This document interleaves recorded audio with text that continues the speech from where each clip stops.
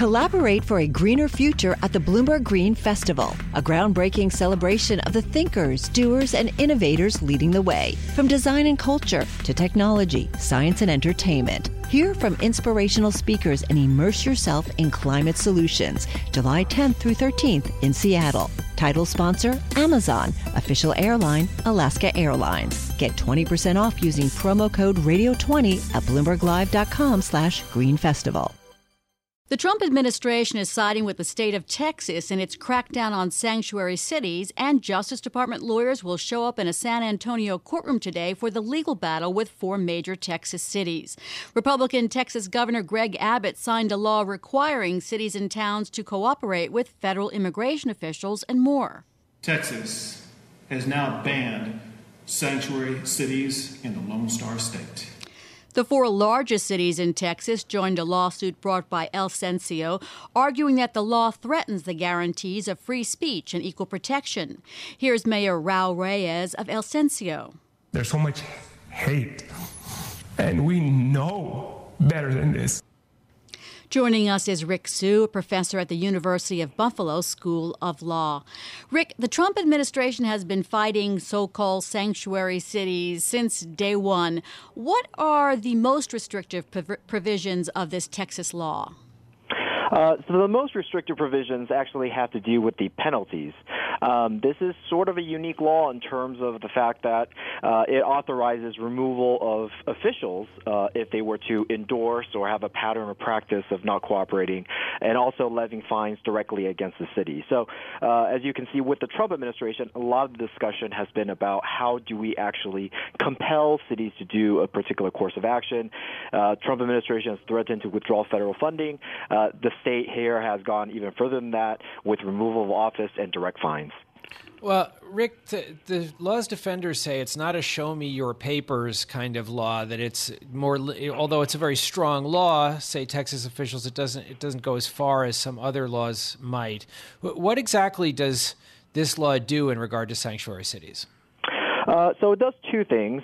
First, it has a very broad provision, arguably vague, with regard to any effort to restrict any official from not participating with the federal government in immigration enforcement. I say this is broad because it doesn't just target specific so-called sanctuary policies. It would also target endorsement or any types of things that may be suggested to be pattern or practice. We'll see what the court decide that to be. The second has to do with this issue of detainers, and these are federal requests for local law enforcement to hold a particular individual for up to 48 hours so that the federal government can pick that individual up. There were many cities that were concerned about the cost, concerned about the liability that comes with doing so, that have decided not to participate or participate only in select rounds. This particular law, SB4, would mandate participation and cooperation with detainer requests in all cases. Rick, what are the cities arguing?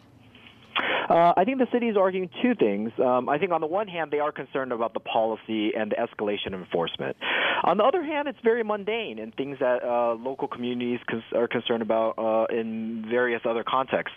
They're concerned that this is an unfunded mandate. There are substantial costs that are associated with it, and as far as I can see, neither the federal government or the state are interested in reimbursing those costs.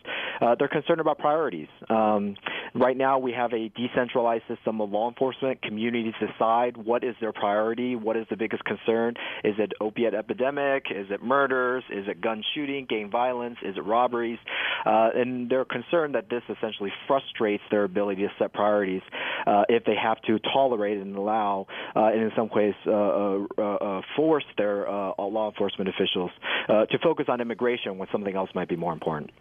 Rick, one can posit a lot of policy disagreements, but that the state made this policy judgment. Are there constitutional grounds against this law that the municipalities and counties can raise? So this is actually what makes this law very interesting. When the federal government, for example, as the Trump administration is doing, trying to compel participation, there is constitutional protections there for local governments and local officials, but only because they are a part of the state. The Constitution puts a barrier, if you will, that prevents the federal government from forcing states to do certain things that they don't want to do. Here it's interesting, right, because there isn't any federal constitutional protections, though some arguments are being raised, that protect cities from their own states. The Constitution protects states and cities as part of the state, but there's nothing in the federal Constitution that protects cities from the state. Now, it does raise an interesting question as whether or not in Texas and other states there may be state constitutional protections with regard to what the state can do in terms of forcing their own local governments to follow their lead.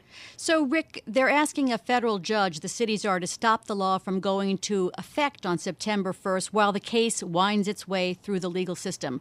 What are the chances the judge will do that? I think there is so it's always hard to predict what a judge will do.